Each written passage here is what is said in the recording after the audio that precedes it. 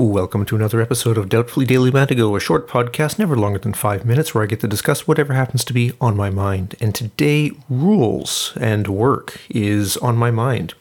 And of course, work is on my mind every day. This is essentially all I do lately. I was saying on the last episode that generally what I do when I sit down at the computer is I work and work and work and work. And it's non-stop because there just isn't time to use the computer for anything but work. There's no time for games. There's no time for, fun and excitement, things of that sort. If I want to have fun with a computer, essentially what I'm doing is I'm taking a tablet and reading. That's fun. Aside from that, it's work all the way. So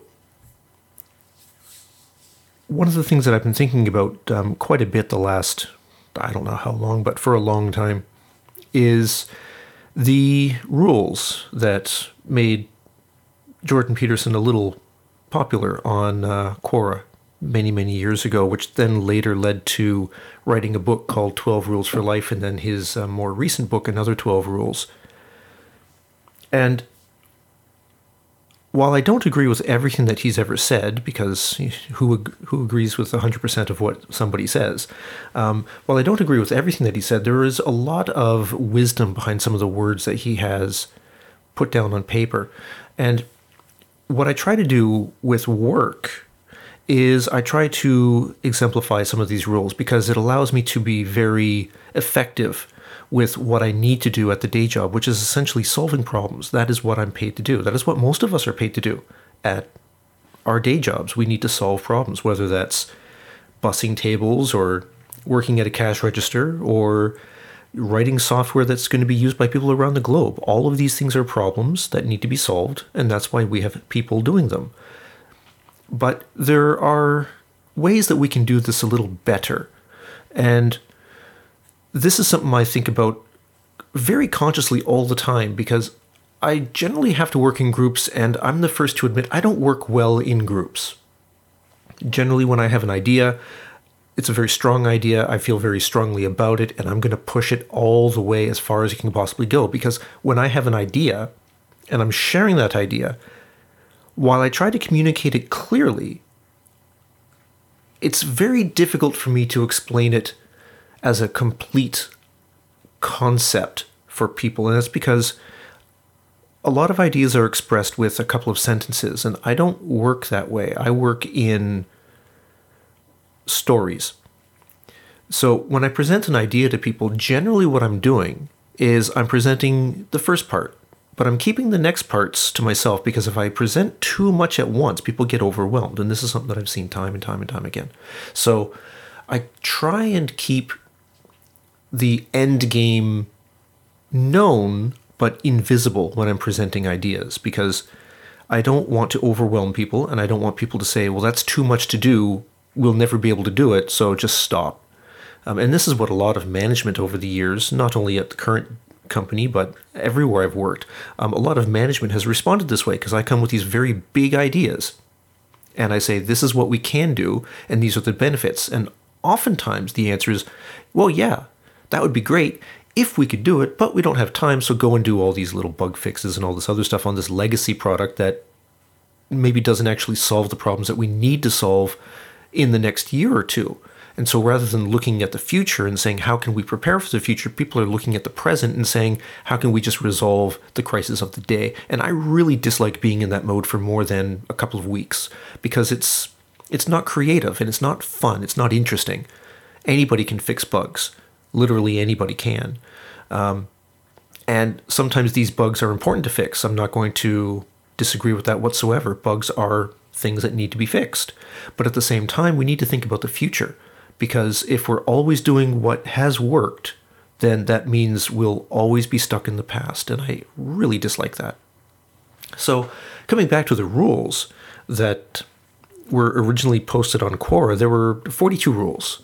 And of these 42, when it comes to work, I stick to 15, and these are very, very effective rules at the day job. And I try to, as I've said, I try to exemplify this as much as possible. And so here are some of the rules, as well as some of the thoughts behind it. And some of these are obvious, but it's really important to understand, like even a 3-word rule, like rule number 1, tell the truth. Like, well, yeah, duh, don't lie. But it's important to understand why this is important, because, well, let's just get into it. So number 1, tell the truth. Like, why is this important? Well, of course, we don't want to lie. But in addition to this, like, we don't really know the whole truth about anything ever, because we have our own view of the world or our own view of the problem, and it may be incomplete. And so for us, what we see as being truth is an incomplete picture of the problem generally, or an incomplete picture of the solution. So it's important for us to communicate this. It's important for us to always tell the truth and don't twist it, don't change it to our own advantage, because when this sort of thing happens, when we begin to twist what truth is, people trust us less. And when you're working in groups, it's very important that we don't lose trust, because it's very difficult to regain it. It's incredibly difficult. So, always tell the truth. And of course, this goes into the next one, which is also don't do things that you hate. And I'm going to be quite honest. The thing that I've been doing at the day job for the last couple of years, I really don't like. And lately, I do hate it. I hate it because it's the wrong solutions. And the sad thing is, the team I'm working with, they're very good people. They work really hard. They put in the effort. They try and do the right things all the time. But the things that we're doing, the things that we're investing all of our brain power into, is not the correct solution for the problem. And that's because the problem was never presented correctly in the first place. But because of momentum and institutional process and things of that sort, a lot of people have really dug their heels into the current solution, and they're saying, no, this is what we must do, so get it done. Even though this thing hasn't even launched yet, and we're already so deep in legacy that it's going to take forever to get out of. And for some people, that's exactly what they want. They want this legacy because it gives them the perception of power, the perception of knowledge, the perception of being more valuable than they need to be. And I really dislike that, because I don't think any one individual should necessarily control a narrative to that extent so that they can make themselves unfireable.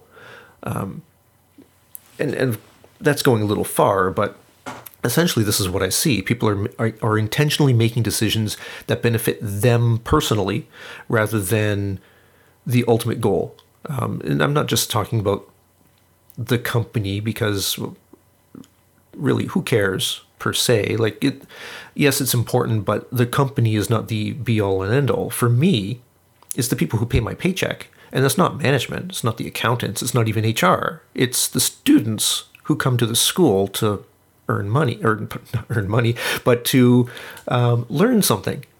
And they're the ones paying the tuition, or their parents are the ones who are paying the tuition. And at the end of the day, those are the people who pay me. And it's because of the instructors, the teachers who are in the classrooms, that the money that's paid in tuitions gets transferred into money that can be spent by the company on things like electricity and hardware and payroll.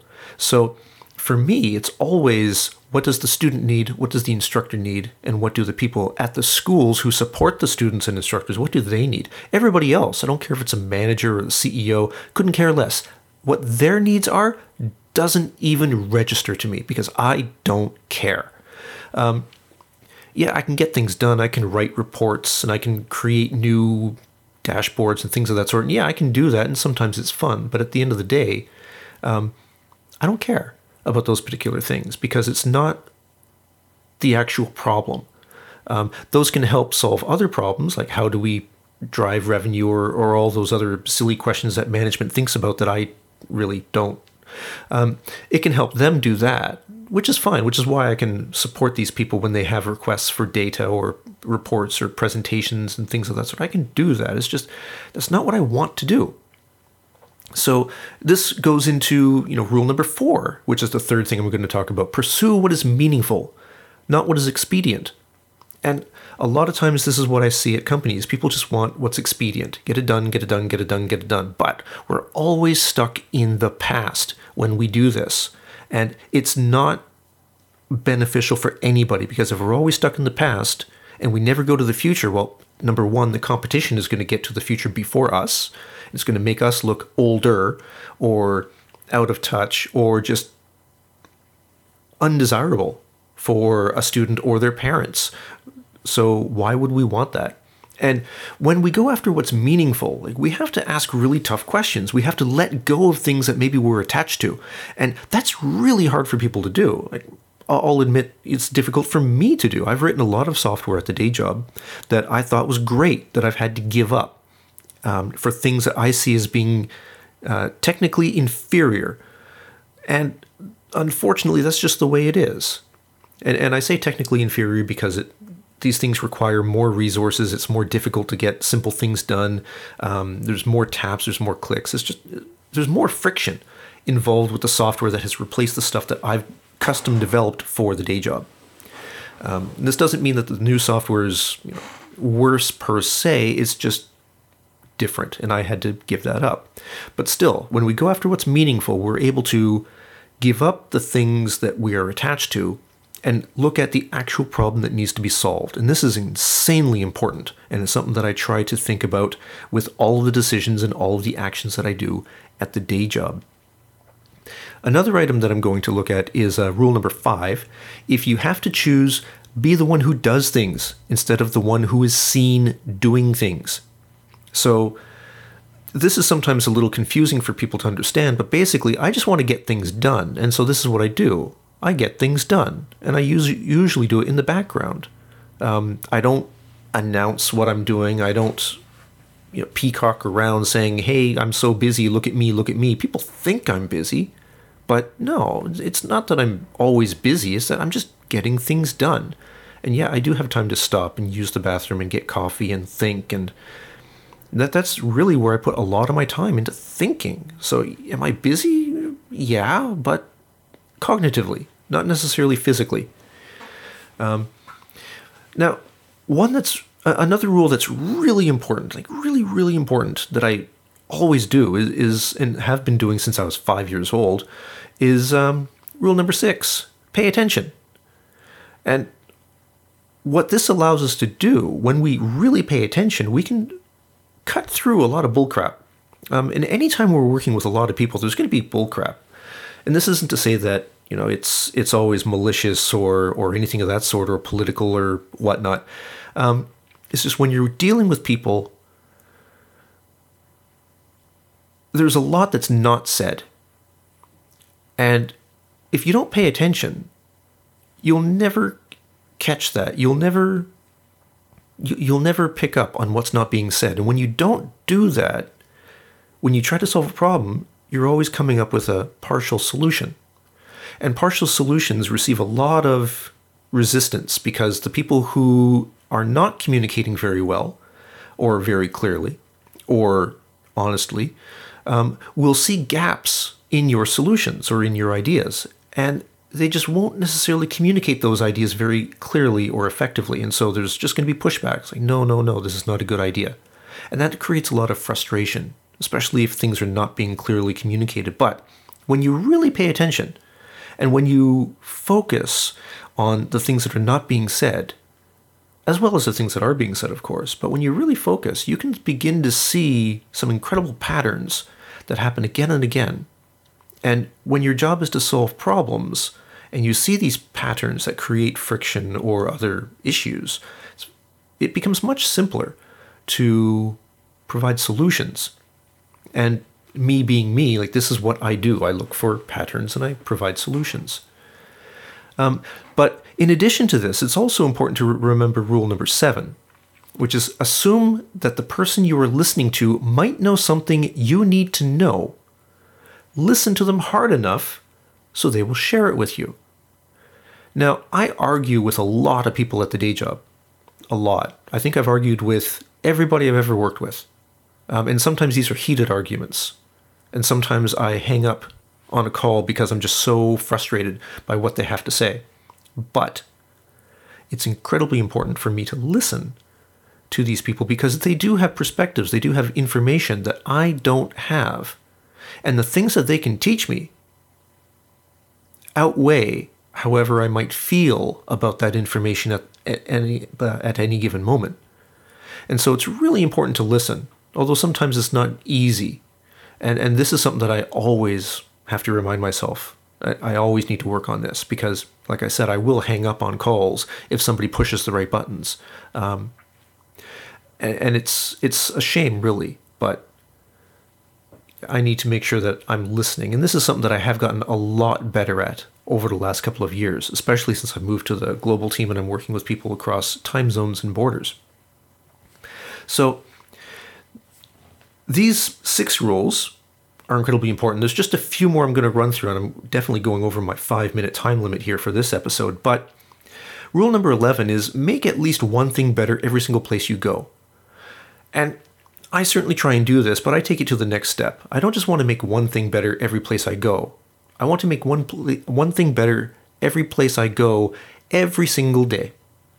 And if I can't do it at least once a day, I get disappointed in myself because I have certain expectations of what I'm responsible for and what I can do. And even if I can't accomplish the really big things, I can still make little things better, whether it is a bug fix, whether it is documentation, whether it is helping a junior developer better understand a problem so that they don't make the same mistakes time and time again. Like, these are things that I can do. And so it's really important that we all try and do this, try and make one thing better. But we also need to remember, rule number 16, which is to work as hard as we possibly can on at least one thing and see what happens. Now, I generally do this on 2 or more things. When I was younger, 20 years ago, I could do this on 3 or 4 things simultaneously, work really hard on, 20 years ago, it would have been an application I was working for, or I was developing for the day job back when I was working at a appliance repair center. And I was writing some software to replace the point of sale system and inventory system that we had because it was this really old Novell network-based stuff. And I worked really hard on that, and I learned a lot. The system didn't go very far because I was 21 and stupid, but I learned a lot from that. And even though, like I said, it was never really adopted by the company, and it was a small company, there were like 8 of us, it allowed me to learn a lot. It allowed me to learn a lot about interfaces and about how other people use computers. And 20 years ago, how people used computers was very different from how we use them now. In most cases anyways. And so it opened my eyes to a lot of things. And I do the same thing now for all of the projects that I work on, even the ones that I don't like. I work as hard as I can because at the end of the day, my name is attached to my work. And I don't want people to think, oh, Jason's being lazy. Like, that's not cool. I don't like being lazy. I like getting things done. Rule number 19, do not carelessly denigrate social institutions or artistic achievement. Now, this is really difficult because we always, not always, but it is so easy to say, so-and-so did bad work. So-and-so is not doing X, Y, and Z. It's so easy to do this. But I try really hard to rephrase and reframe those kinds of frustrations because, yeah, there might be something with a particular person not doing things the same way that I might approach them. It's completely understandable. Not everybody is me. And that's a good thing. So for me or for anyone to just carelessly denigrate is like, oh, like, look at this look at this report. Like, it's just ugly. These things are out of alignment. The lines shouldn't be here, blah, blah, blah, blah, blah. It's like, I can understand and we can understand, yeah, there are going to be artistic differences or styling differences and things of that sort. But at the end of the day, something was done. Okay, maybe we can do it better. That's always the case. We can always do something better. Let's focus on doing it better rather than completely denigrating what's been done in the past. We can point out areas for improvement, of course, but we don't want to completely poo-poo something that somebody has done because that's usually too harsh. It's too negative. We don't need to go down that route unless something is really awful, and usually things are not. Number 24, nothing well done is insignificant. And a lot of these rules, they're very similar. So, like, this one here is very similar to number 16, working as hard as you possibly can on at least one thing. So if you do something really, really well, people will notice. Even if that person is just you, people will notice that something was done really well, and it's important for us to remember this. So every week I try and clean the house as well as I can, even though 5 minutes later I know the bathroom is going to be dirty within 5 minutes of me finishing it. And it takes an hour for me to clean the bathrooms. And then 5 minutes later, there's pee on the floor, there's toilet paper where it shouldn't be. That's just the way it is. But it was done well. It's not insignificant because at the very least, I'm not going to have mold building up on the floorboards or anything of that sort. It was cleaned properly. And the same thing at work. If something is done well, you can use something for a very long time. And that's incredibly important. 25, set your house in perfect order before you criticize the world. Yeah, this is completely logical. If I'm full of flaws, I should not be criticizing the flaws of others, and that rolls into don't denigrate, but I should not be criticizing the flaws of others or just redirecting or misdirecting people from my own failures. That's silly. That's absolutely silly. I don't need to do that, neither does anybody else. So make sure that we are completely perfect before we just go out on a tirade and denigrate everything. And I guarantee it's going to be impossible for us to make sure that we are 100% flawless before we begin to tackle and argue against all of the flawed institutions and organizations and people that we might encounter in a given day. So 25 is a very good way of saying stop bitching. It's incredibly important. Number 27, be precise in your speech. Now, one thing that I have started doing this past year is I've become rather specific with my language because I want to make sure that the things I am saying are understood. Now, this sometimes means I'm using very complex language which is not understood by the listener all the time. This is not a good thing, but the precision of the speech, when I am being very clear about something, I want to make sure that there is no ambiguity in what it is that I'm saying, because if something is a good idea, I need to say so, and if something is a poor idea, I need to say so, and give specific reasons. It needs to be very clear. And if I'm unable to do that, if I'm being vague, then my input has no value. And so this is something that I'm very conscious of, because I want to make sure that the things I'm saying are correct, they're truthful, and they're valuable. And it's very difficult to do this consistently because it's very easy, especially when we're heated from rage or frustration or something of that sort, for us to be very generic with our language. And that is not at all beneficial. Number 37, don't let bullies get away with it. We all have bullies in our lives. These could be colleagues, it could be managers, it could be family. I hope it's not family. It could be neighbors, it could be anybody. But we can't let them get away with it. We might allow, one slip or two slips here and there where somebody makes a derogatory comment or complains or does something which completely ruins something that was achieved or something that was done. But at the end of the day, we shouldn't allow that to become the pattern, because if we allow bullies to get away with things, we give them power. Because by not asserting ourselves, by not telling the truth, we allow other people to take power, to build power. And that's unacceptable, because when a bully has power, they can use that as leverage over people who may not have the ability to stand up against them. And so it's incredibly important that when we can, we stand up and we tell bullies no. Because if we don't, who will? And then this gets into the two last points that I want to look at. Because if we stand up to bullies, we always tell the truth and we be specific and we do good work and all these things, it is so easy to become arrogant or resentful. It is very easy because we think we're doing the right thing. We become, our ego inflates.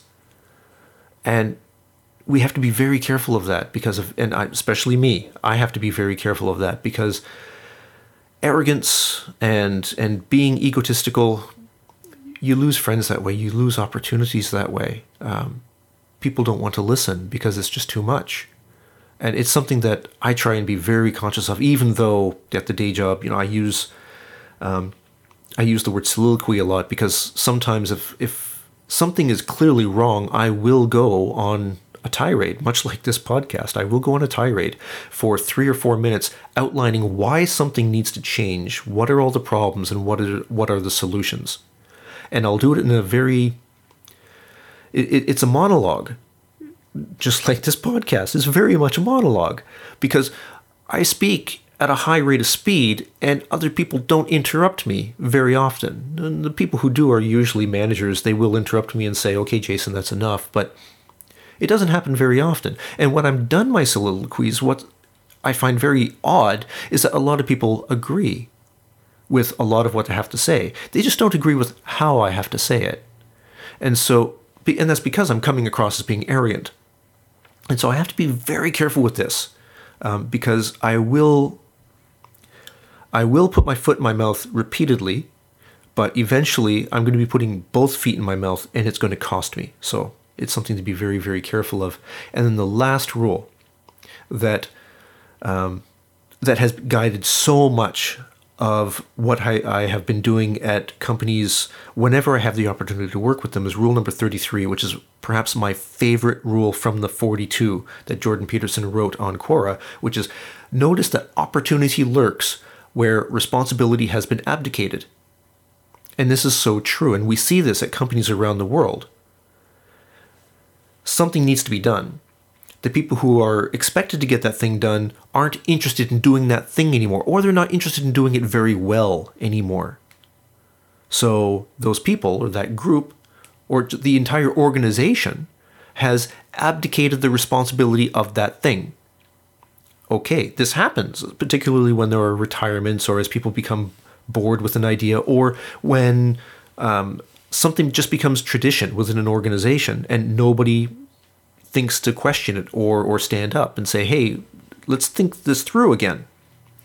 So that's where opportunity comes from. And that is part of that other rules that I was talking about. Number 6, pay attention. Because if we pay attention and we see where responsibility has been abdicated and it's something that we are interested in, then we can put our hand up and say, hey, how about this? Let's look at this. Let's fix this. And here's a possible solution, because here's the pattern that I've seen by paying attention. And here's how we can improve it. And here are the benefits that will come if we improve this.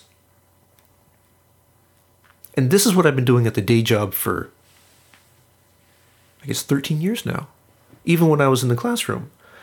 And it's allowed me to rise through the ranks. It's allowed me to change roles. It's allowed me to get access to a remarkable amount of privilege and opportunity.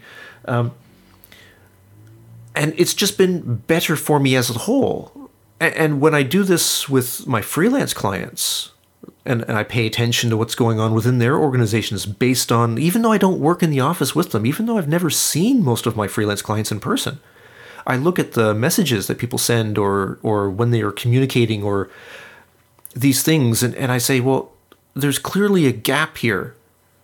And let's see if we can fill that gap. Let's see if we can solve that problem. Because if we can solve the problem, even if it's not what I was hired for, then everybody wins. Because I win, because I get paid. And the people who directly benefit from these changes win, because now there's less friction. And why wouldn't we want to do that? If we're lucky, most of us are here for less than 100 years. Well, if we're lucky, we're here longer, but in good health. But most of us are here maybe 80 or 90 years on this earth.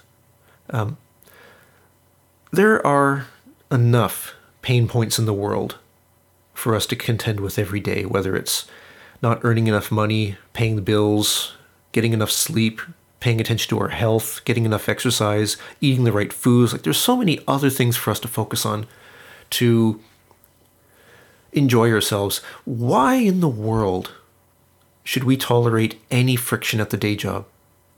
Or just in life in general. Like, why do we want friction? We don't want friction. We don't want things to be too easy, but we don't want friction. And so when there is an opportunity to make something better, we have to pay attention. And if that task was somebody else's responsibility and they're no longer doing it, either because they can't or they won't, well, then we have to step up and we have to say, okay, I will do this now. Or if it's too much for one person, build a team. We will do this now. This is how families operate. This is how good teams at companies and organizations operate. This is what we need to do. So we need to notice that opportunity, and we need to pay attention. We need to not allow ourselves to be arrogant. We must be humble, because none of us are amazing. The people who are truly amazing have no time for interpersonal relationships. We have to tell the truth. We have to not do things that we hate unless they're absolutely necessary. Like, we have to do our taxes. We can't not pay our taxes. But if it's something that we have a say in, then yeah, we shouldn't do things that we hate. We have to get things done, not just make it look like we're doing things. We have to do what's meaningful. Don't just focus on now, focus on the future. Because every decision that we make now, we pay for in the future. And if we make the right bargains, if we do the work now so that we do less in the future, well, that's better for us and it's better for everyone else. Otherwise, we just invest more time in the future doing things we don't really want to do. And we have to do it well, because if it's done well, it's not insignificant. And people will notice that. So this is a lot more than 5 minutes, but these 16 rules have guided the last couple of years of my career, and it has resulted in a remarkable number of opportunities where people will listen, they will tolerate my soliloquies, they will allow me the opportunity to make change, even in areas that are not my responsibility. Because if I offer a solution and they like it, well, everybody wins. And if I offer a solution and they don't like it, well, then I learn something new. I learn why my solutions are incomplete, why they're not the best solution. And that I can then take to and add that to future decisions or future problems. The more I know, the better my future problems, or the better the future solutions will be.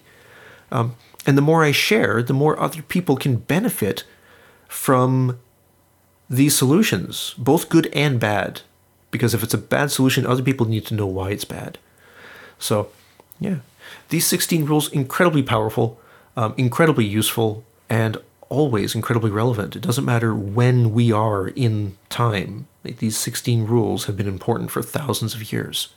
And I only wish I had learned about these things 20 years ago, because maybe then I'd be in a very different place today.